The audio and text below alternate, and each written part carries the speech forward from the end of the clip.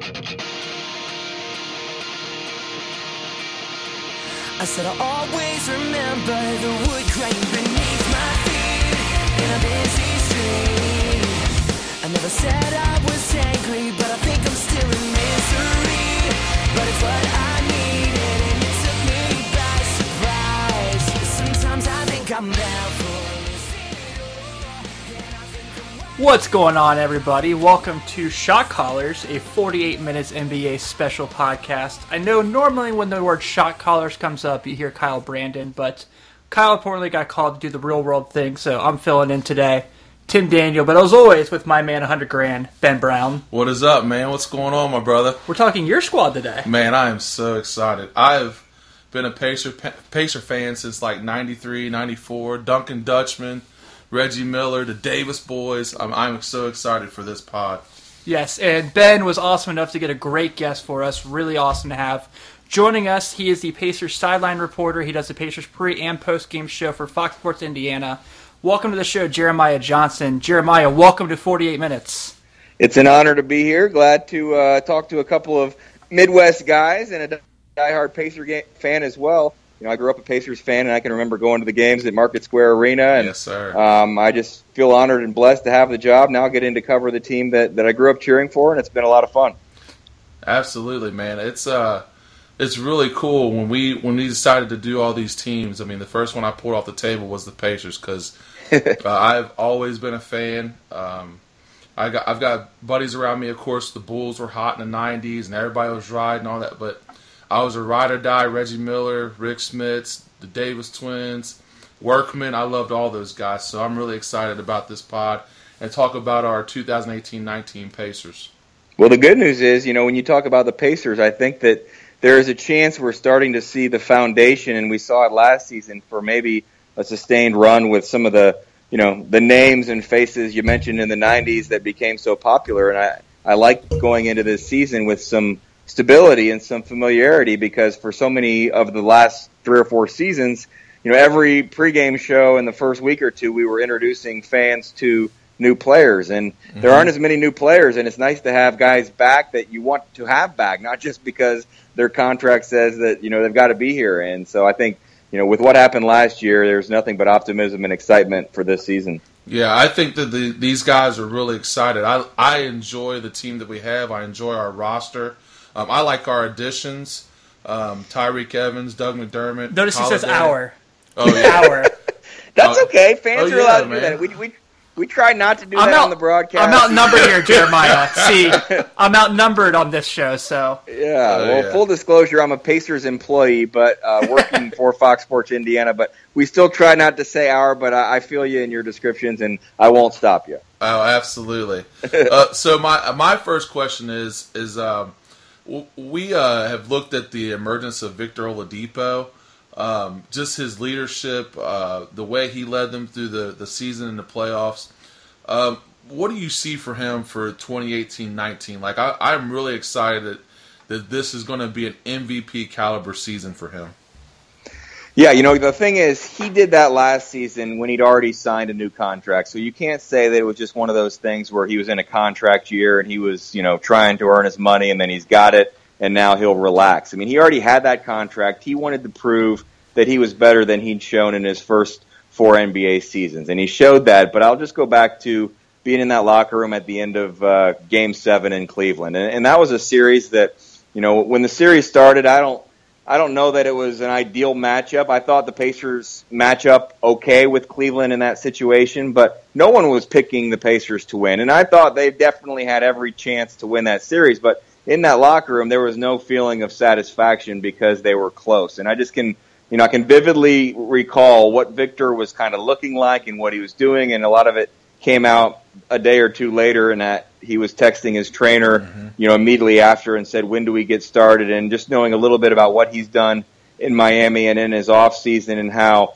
everything that he started last offseason has continued this offseason in terms of his dedication to his body and to, you know, working out and preparing, and he got a little bit of a taste, and he wants more. And there are some guys you could maybe say, okay, they're at that point in their career, they're going to relax, and Victor's not at that place. So I can see nothing else happening but him continuing to improve. The key for the Pacers is, can they put some other maybe playmakers, some shot makers alongside of him, especially in the backcourt or at the wing, so he doesn't get double-teamed as much, because he's not Michael Jordan or LeBron James. I mean, he's going to struggle at times when he's double-teamed, so you've got to have some other options. But just knowing Victor and his personality and what I saw last season, even dating back to Indiana University, I covered him when he was at IU, but there's no chance that he's going to relax and let up. He will go as far as his talent will take him, and he'll get everything out of his talent, and I think that he can still improve. Awesome. So you mentioned Michael Jordan on that, and I just have to laugh at this because so October 31st, Halloween, I was actually at Bankers Life. I was at the Kings-Pacers game. Victor Oladipo, to put in context, had just been named Eastern Conference Player of the Week. The place went nuts to introduce him there. And, I mean, the Kings were garbage, as we know. They were blowing him out. They were beating him up and down the court like it was nothing. Oladipo's like fast break at some point in the third quarter. The game's a 25-point game at this point. Oladipo throws down this dunk. The guy 4 or 5 rows behind me, like, I knew you guys had Oladipo fever, and I was loving it even as a Bulls fan. But this guy behind me goes, man, he reminds me of Michael Jordan.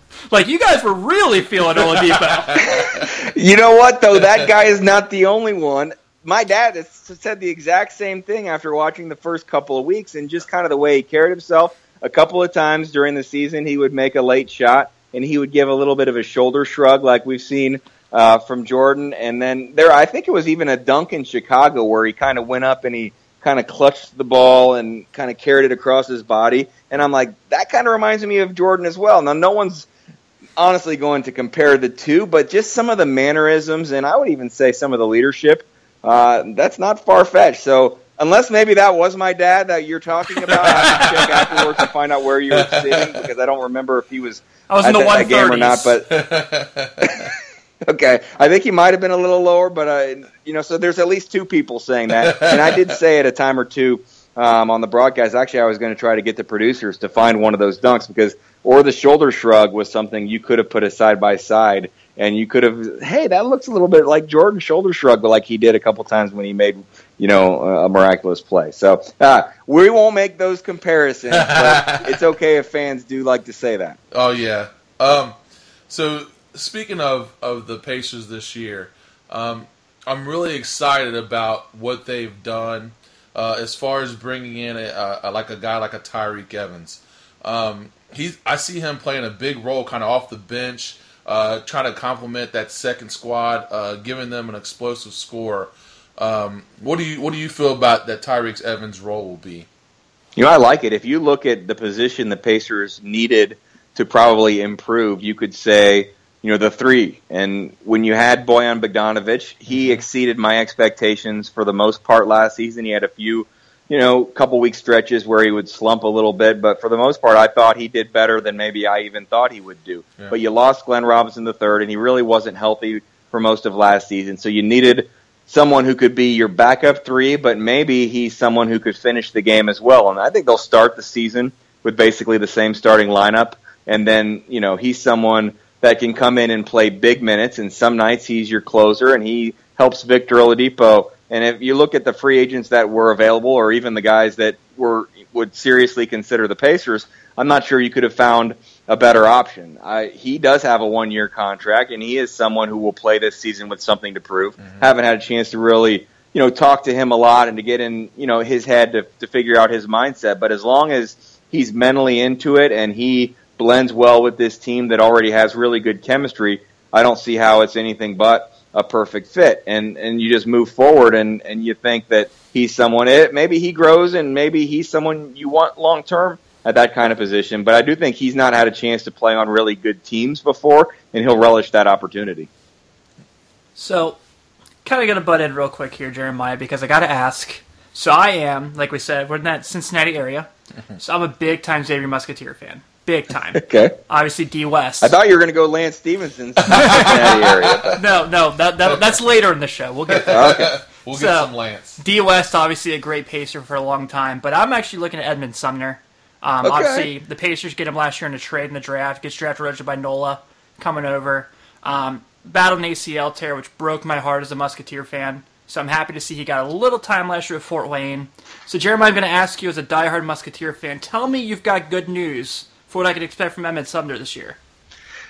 Well, I have good news just in terms of just last week. I was at an event for season ticket holders, and Edmond was there. And I think this is a good sign. It doesn't necessarily translate to on the court, but when I talked to Edmond a few different times during the course of last season, he just struck me as a very shy and kind of reserved guy that definitely felt like he was still trying to feel his way in professional basketball. And that was not the person that I saw last week. He was joking with fans. He was confident. You can just tell when someone, is comfortable in their surroundings. And I saw that noted improvement. I know he's been working, quite a bit at the St. Vincent Center during the summer.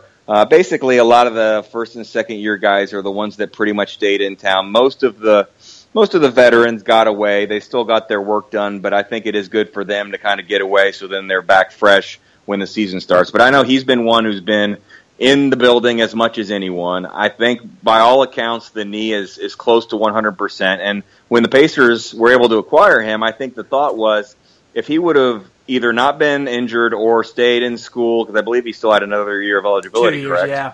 Yeah, so if he stayed in school, he might be a top 20, top 25 type of pick, and so you get him in the second round and you have time to develop him. I think that's one of the good things about the two-way contract. So I think he's still on a two-way contract for this upcoming season, so I don't know that I would expect him to jump right into that third point guard role, even though that is open.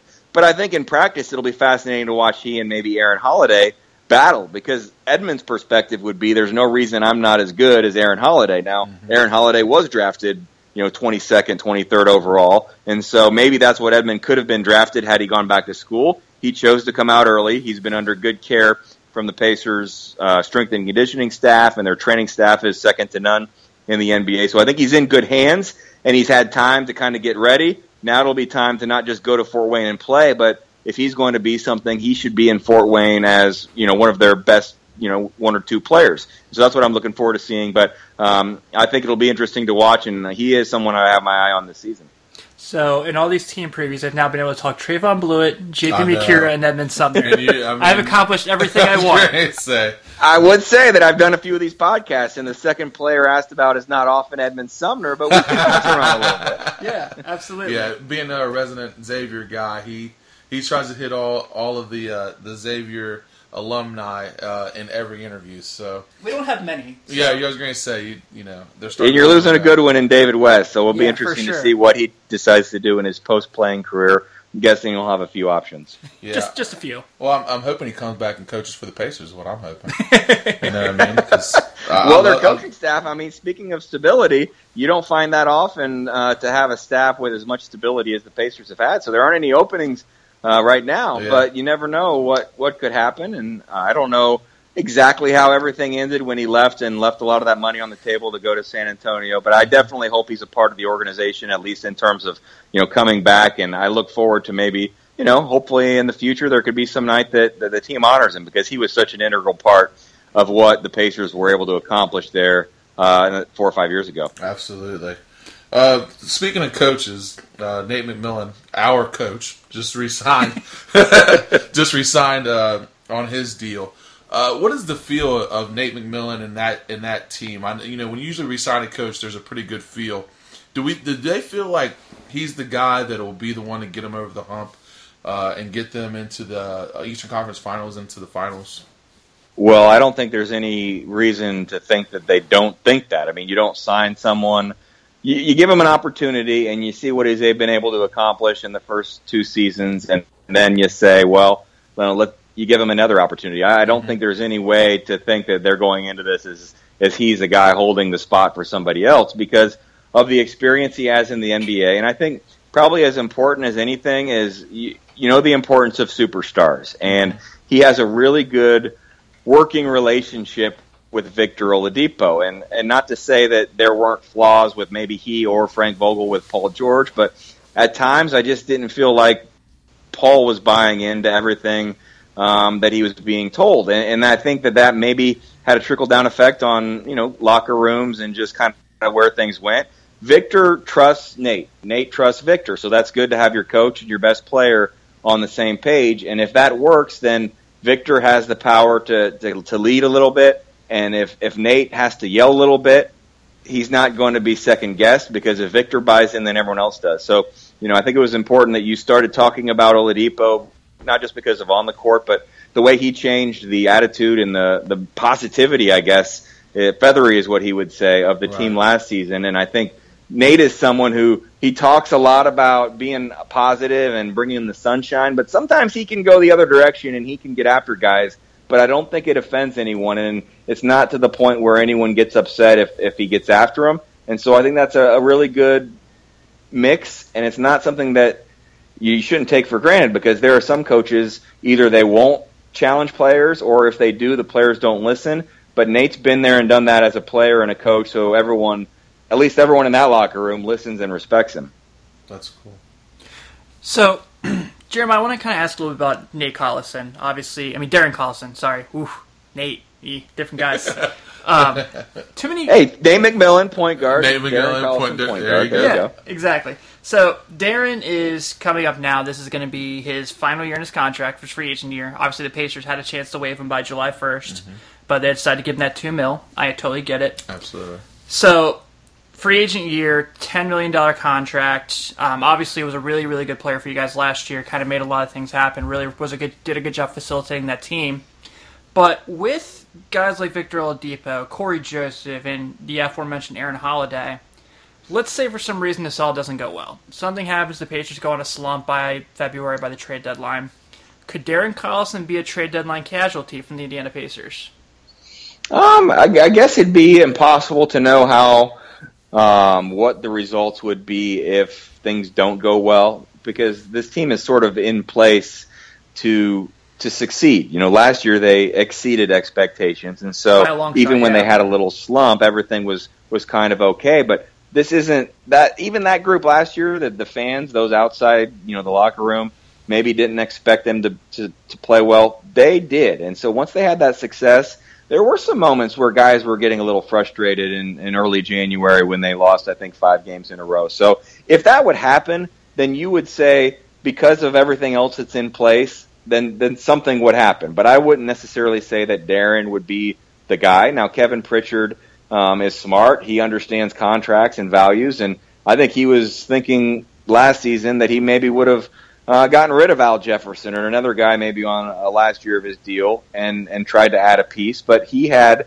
the ear of his players, and they wanted to keep that thing together, and Kevin also understood the value of what Al Jefferson brought in terms of leadership. So it's impossible to predict, and even from my perspective being so close, I'm not going to sit here and say, oh yeah, they could trade Darren Collison. I think he has a lot of value from his experience and his leadership, but if they are 500 in late January, and knowing Kevin Pritchard's history of, making moves and kind of taking advantage of situations and maybe opportunities, someone could go, and I would say that, I think Darren, if he has another year like he had last year, he'll earn the right to get another contract, and who knows what that situation would be. But if you're projecting this team when it reaches maybe its full potential in 3 or 4 years, maybe Darren isn't the starting point guard, and that's not like a breaking news kind of thing. It's just kind of reality, and nothing that I would say, to Darren necessarily, but nothing that, wouldn't be unrealistic. So I think the Pacers are still maybe looking for who will be that point guard of the future, but they're pretty happy with the point guard of the present, and I don't think they go into the season saying,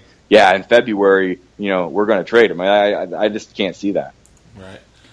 So every year there is a Twitter, social media darling, workout darling. Last year it was Hoodie Mello.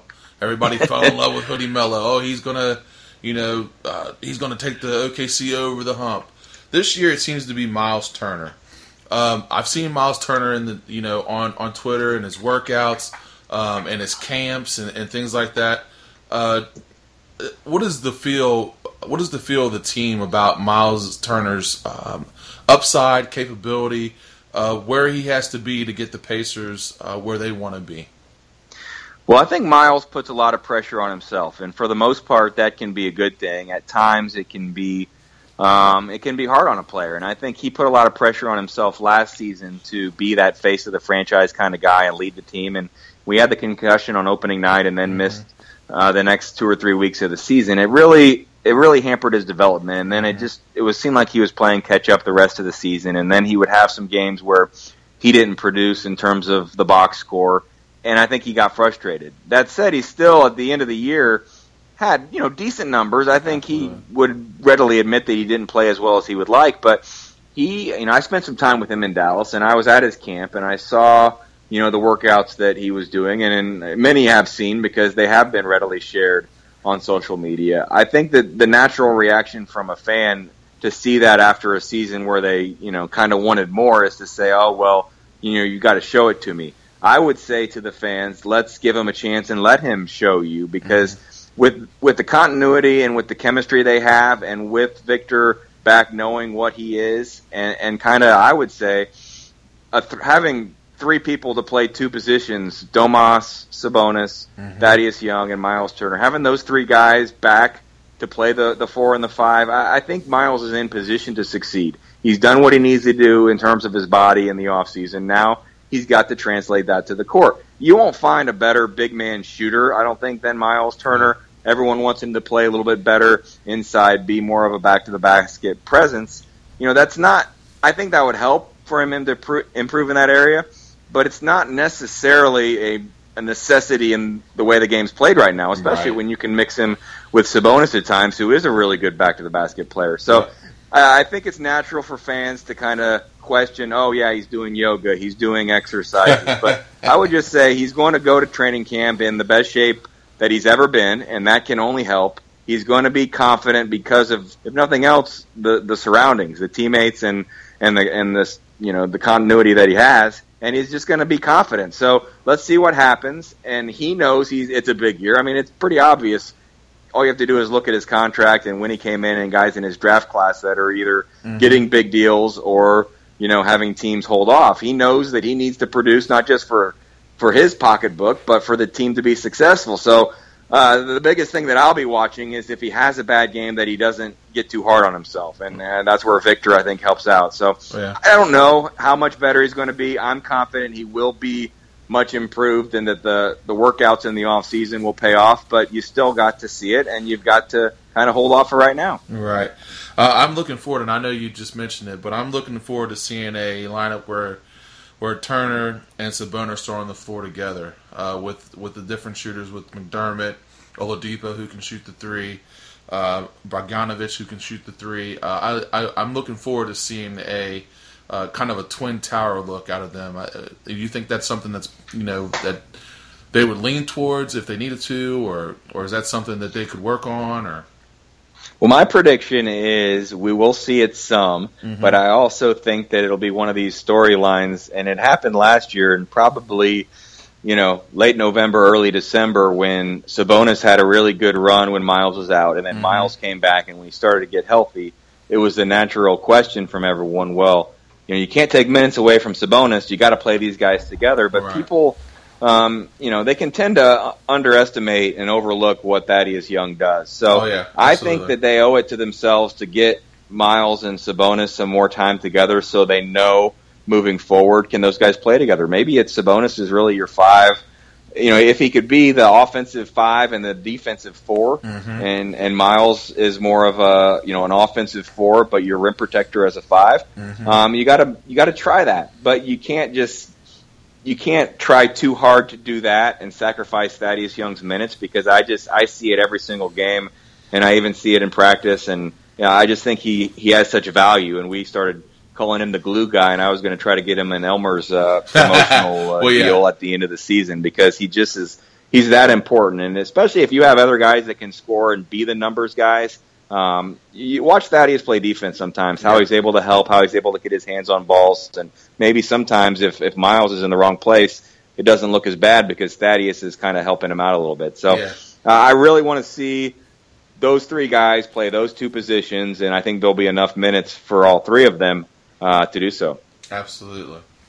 One of the names you actually kind of didn't mention here, which I kind of was curious to hear your thoughts on there, was Kyle O'Quinn. Obviously, he's a guy that's been in the league for a while. He's in his age 29 year of his career. Obviously, a guy's shown a lot of talent, but it's a guy that finally gets to play on a winning team. You know, he had a disastrous tenure in Orlando where they were just really bad. Goes to the Knicks for a little bit, and obviously they're the Knicks. So bringing a guy like him, one on a 1-year contract for just a little over $4 million, I think is a bargain. But when Miles Turner needs to take a breather, you have far worse options out there than having Kyle O'Quinn come in and scoop some minutes up for him. Yeah, what you want out of that position is someone who, if he plays 20 minutes, great. And if he plays 5, he's not going to pout about it. And I think that's kind of where O'Quinn probably starts this season. And you can just look back to, last March and April. I really liked the acquisition of Trevor Booker, and I liked what he did. I think he had some shortcomings, and I would have been fine if they would have brought him back. But I think that maybe that the team, not speaking for them, but they viewed this as a little bit of an upgrade over Booker in terms of maybe, O'Quinn, maybe a little bit more of an offensive type of player, and maybe could do a little bit more. But there were some games that Booker played a lot, and there were some games that he didn't. And let's be honest, you're not going to go through a season without people getting injured. So, when I said that I like the 3 guys playing the 2 positions, he obviously would be the 4th guy. And I think he's someone that you play part of that second unit when you have, if you have an all second unit 5 on the court, he's out there. But maybe if in the second half you're not doing that, then maybe he's not. And that's kind of how I view him this year. I would have been happy to have Al Jefferson back, but I think that just the way the game is in terms of, pick and roll defense, that's kind of one of the things that he wasn't as good at, or they didn't have as much trust in him for that. So I think they felt like they couldn't just bring him back in that role where you needed him to play. If he was your 15th guy and he was strictly, a Udonis Haslem type of guy that was just a chemistry guy, they maybe would have, but they needed something more out of that spot. And, to be honest, if you look at the way everything happened, I'll bring Lance up just because I think he's going to be, the interesting person to watch going into the start of the season because he's the one guy that's not back. But I'm not sure that Lance Stevenson, it sounds like was told he would be offered the mid-level once they got up to the cap. And if that would have happened, then, you could make a case the mid-level that Kyle O'Quinn got wouldn't have been there. That would have gone to Lance, and then they might have brought back Booker or Jefferson. I mean, I don't know that for sure. It's just me reading the numbers saying, that's kind of what makes sense. But if you think about it, you don't have Lance, so you are able to have a guy like O'Quinn. It helps your front court. But I go back to Lance. If he comes back at the mid-level and they had acquired Tyreke Evans, which, it sounds like that was kind of their goal all along was to upgrade at that position, I'm not sure Lance would have been guaranteed minutes every night. And that wouldn't have been a good situation. I don't think Lance would be the kind of guy that, and I've said this on our podcast, he's not maybe the guy you want as the 11th man sometimes and not playing because I just don't think he would handle that well. Yeah. So maybe Lance made the right decision for himself. He might play more in LA than he might even get to play or would have gotten to play for the Pacers. I won't underestimate and I'll never, let anyone say that Lance didn't bring value because I saw it at the end of, 2 seasons ago when he came on for the last 6 games. Without him, they don't make the playoffs, and he was only at 70% that time. So the energy he brought was valuable, but in terms of just, on-court play, they've upgraded, I think, and that is a combination of having Tyreke and also having the ability then to have, O'Quinn as your 4th big. Right. So, looking through your profile and kind of getting some research on you, I see you've been kind of working in the Indiana area as far as covering the Pacers probably since about 2004, is that correct? Yeah, I mean, in a way, even before that a little bit, I worked in Terre Haute from 2001 to 2004, and we didn't cover the team as much, but we would come over, a couple times a year and provide some coverage. But then starting in 2004, I started working at Fox 59, and it was in the middle of that year that was Reggie's last year. And so I covered the last time the Pacers played on Christmas. I was there when they played the Pistons, and obviously everybody knows that was a tumultuous season. I wasn't covering them in November when certain things happened, but I was at the end of the year and was able to cover, Reggie's kind of final game and them honor Reggie, and then started doing some locker room interviews on the side for Fox Sports Midwest or Fox Sports Indiana, 2007, 8, 9, and then, since I've been a producer for Fox Sports Indiana, and then this will be my 5th year on the sideline. So I have, some pretty good perspective, and like I said, even grew up in the 90s. Sometimes just coming down to hang out outside Market Square Arena without a ticket just to soak up the atmosphere. So what I'm getting at with your tenure and how long you've been around, which is obviously extremely impressive, Jeremiah, you got to have a great Larry Bird story for us, right? You got to have one that's just a great top-of-the-line Larry Bird story, right? Well, I don't have that much.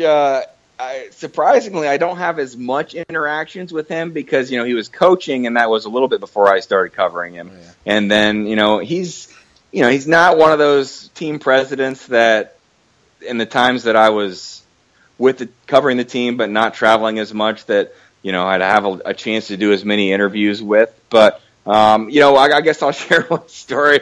The Pacers were in Atlanta, and it was the series where they were the 1 seed and the Hawks were the 8 seed. And I think I have this correct in terms of the way everything went down. Andrew Bynum was on the team. Mm-hmm. And so, I think that Larry Bird really thought that Andrew Bynum was going to be that guy that could kind of help the team, get to that next step and maybe be a difference maker. And he just kind of fizzled out, and it didn't really happen. And the Pacers, he was awful. Bynum was awful. And then he didn't even make it to the next series, I don't believe, against the Wizards. I think they kind of said, all right, this isn't going to work, and we don't need to have him around. So he was with the team during the Hawks series, and it was Game 6 that David West, former Xavier Musketeer, basically saved the day and got that series, back to Indiana for Game 7. So I don't know if it was Game 4 or Game 6 after the game, but I'm in the bus, and I just kind of felt like it was kind of crazy. I was sitting there.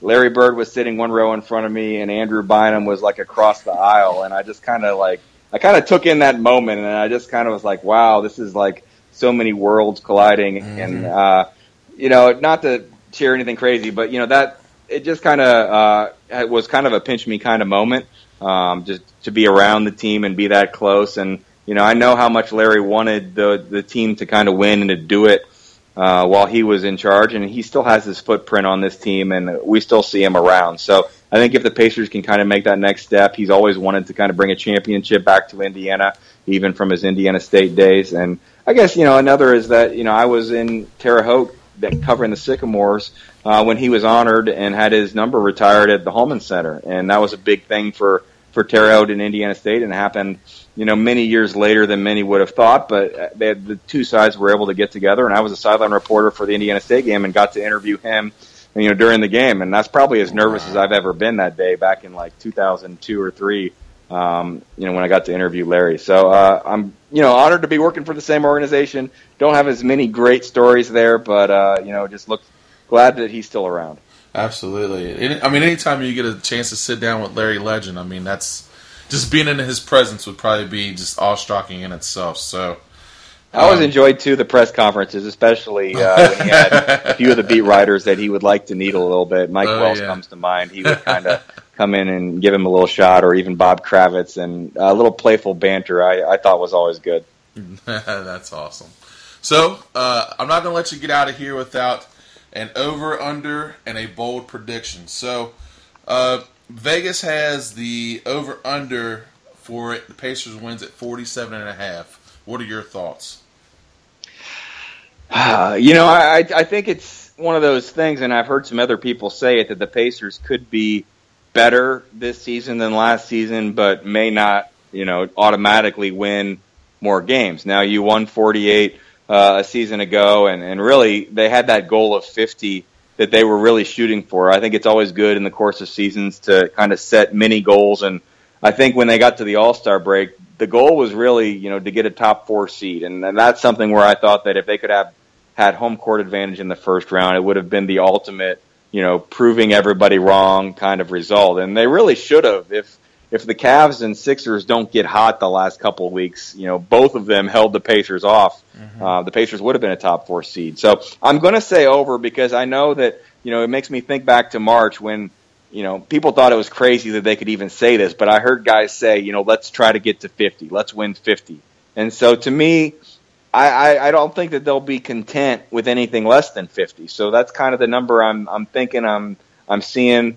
Obviously the competition, you could say it's not as good in the Eastern Conference as it was just because LeBron is gone, so maybe those Cavs games are okay. But the Pacers won, 3 3 against, They were able to compete during the regular season with LeBron. Boston's going to be much better. The Pacers split with Boston last year. I like the Pacers in a matchup head-to-head against the Sixers because I just think that they can kind of play them. I think style-wise it's a good matchup for them. So thinking they can compete with those good teams in the East, I didn't mean to lump Cleveland in that category for next season. But I'm going to say over just because I think that 50 is kind of a number that's kind of in my head, even though we've yet to see training camp practices. And bold prediction, the Pacers have kind of cornered the market on most improved players, right? I think they've had 5 and had Victor Oladipo last year. If Miles Turner is an all-star and can kind of be that, rim protector and also offensive presence, and let's say he finished this season with averages of 22 and 14. I mean that'd be tough, but those are kind of Drummond like numbers, and they're not the same kind of player at all. But let's say he does that, would he be most improved? Oh, absolutely. If he is 22 and 14, you can write the ticket to the Eastern Conference Finals, and you can you can go ahead and say 52 to 54 wins. Because if he's off the top of my head, I was trying to think of what was a number that was realistic and good, but not too crazy. So maybe more like 20 and 14. The rebounding, I'd love to see his numbers get up. So maybe that's where I was a little exaggerating. But he can be a 22 points per game scorer, absolutely. I think. I don't know. I think that the bold prediction will just say, the Pacers have another most improved player. And I won't say who. How about that? But I'll be thinking Miles Turner. Absolutely. Hey, that works. Absolutely. Not Dougie McBuckets? Well, he could be improved. I'm just not sure he could be to the level of improvement. I'm going to give I like the McDermott signing. I think he's the kind of player that, it's really good to add, and it's an easy comparison, and I'll be the probably 100th that it's made it, and I've already made it. But I don't know how he can, on a good team, be Kyle Korver. The Valley roots are there, but I just think that if he can play enough defense, and Korver, isn't a great defender, but he actually, if you watch him sometimes, he does better defensively than maybe he gets credit for. And and just from the shooting perspective, I know the Pacers invest heavily in the analytic department, and they were enamored with his catch and shoot 3 ability, and so you're going to have some chances with Victor that he can catch and shoot and knock him down. So absolutely, he'll be improved. I don't know that I'll go more improved.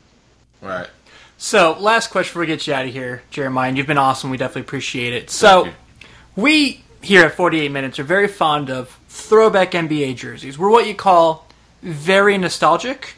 Absolutely. And we're seeing a lot of teams announce a lot this year. We've seen the Magic are bringing back the blue pinstripes. The Hornets are bringing back the white classic with the teal stripes. The Timberwolves are bringing back the Kevin Garnett era ones. What is it going to take for the Pacers to bring back those late 90s Reggie Miller, Jalen Rose pinstripe jerseys? Because we need them back. They're wonderful. They're great. It was a great era of Pacers basketball. Who do we got to write to bring these back? I was going to say the 94-95 Pacer pinstripes. I would love to have that. Okay, so what I would say is that being in Indiana, there is more of a push to make the FloJos permanent than I think to bring the pinstripes back. It's weird. I think the pinstripes, people either love them or hate them, but there are people that don't like them. I think that it'd be good to kind of bring those back because they already brought the FloJos back, and I do know that they're always evolving, and I don't even know. I probably like the city uniforms as much as any last season, and I'm not sure that those are going to be back. So it wouldn't surprise me to see them go back into something like that. But I feel like the FloJos are they're at the top of the list of the favorite jerseys of the past. You guys disagree? I take it. I don't disagree, but I'm a '90s guy. You know what I mean? So I like those old school Reggie Miller, pinstripe with the gold and the blue pin. Like I just love those jerseys for some reason. So yeah, I would just love to see those. All right, well, I will pass that along to I was gonna say whoever people that matter because I don't have any say in that. The hickories are awesome. I'm glad they were the white hickory ones. I think the white hickory. Yeah, I was going to ask you. That's the white. When I mentioned love or hate, the hickories have kind of gone down that road as well. I think that now that they've been, 3 years in, and they did change from the maroon to the white. Yeah. I think the novelty is wearing off a little bit, but it's one of my favorite movies. So I'm not going to be the person who's going to be critical of them. I do like what they've been able to do in honoring, Indiana basketball legends, and it's helped our, pregame and halftimes from a content perspective to have some of those legends come back. So I like the Hickory. I really liked what they did with those jerseys. People love them when you could find a random Jimmy Chitwood jersey before they actually made them as Pacers jerseys. So I like the Hickory. I like that they added the white ones last year. I think they're going to be sticking around for a little bit as well. But I do think that was a pretty cool thing they did. Yeah, the Hickory ones are really cool. I really like the white ones too. Well, I'll tell you this. I'm kind of letting this out of the bag now. So we're going to be starting a show during the season called Hoops Cinema on our network, where we're just going to basically do a podcast where we review basketball movies. So when we do Hoosiers, you will get an invite. All right, that sounds good. I used to watch Hoosiers back from, in Indiana, the high school tournament's still a big deal. And so when I was playing, I watched it, sectional week, and I continued that. I would say even, I've been out of high school for over 20 years now, but there aren't too many years that go by that when it's second week of March, I don't at least pop it in. And I can even remember, I think it was either last year or the year before, we were in Milwaukee and had a day off sectional week, and I just said, you know what, I'm gonna rent Hoosiers off of the pay-per-view, or maybe it was Netflix, and I had to pay for it. But it's a movie that's not exactly like Milan, and it's not meant to be, but it certainly is a movie I enjoy watching. Absolutely. Well, Jeremiah, you've been incredible. You've been awesome. You've answered all of our questions. You've filled me in on Edmund Sumner's progress, so I definitely appreciate it. So now what we do for our guests is we like to give you a chance to shout out your social media, your podcast, anything you do online where the world can keep up with you. By all means, take the floor, man. Well, hopefully the social media and the Twitter account will be getting a little more active probably in the next 2 weeks. And I still, comment every once in a while in the summer, but I'm not one of these guys that just tends to flood people's timelines. But when it's basketball season, we'll do a little bit more. I'm at JJFS Indiana, JJFS Indiana, and then do about a weekly in the season, maybe every 2 or 3 weeks in the off season podcast with radio sideline reporter, and he also handles our post-game interviews on TV, Pat Boylan. It is called the Sideline Guys podcast, and you can find that on the Pacers official podcasting channel. So Pacers Sound, I believe you can search on iTunes or any of your podcast outlets. And we'll when the season starts, we definitely try to do that about once a week, where we can kind of look back on what's happening, look ahead, and share some insights, and try to go behind the curtain a little bit and share some things that maybe people don't see from just watching the broadcasts or from reading the game recaps. So I do think I show my age a little bit. I'm not on Instagram right now, but I said last season it was my goal to get an Instagram account up and going, and I never did it. So I'm still thinking I might try to do that, and if I do, I'll definitely need some additional followers or some people paying attention. That'll be my biggest worry, is that I'll be in Instagram and no one will be following me. So I'll let you guys know if I end up adding that. Hey, please do. We'll be your first couple followers. We'll get it rolling for you. I need some tips on the stories and how to do it all. I got the Twitter down pat, but some of the Instagram I'm having a hard time. We're 2 hours away. We'll drive up and help you out. We got your back.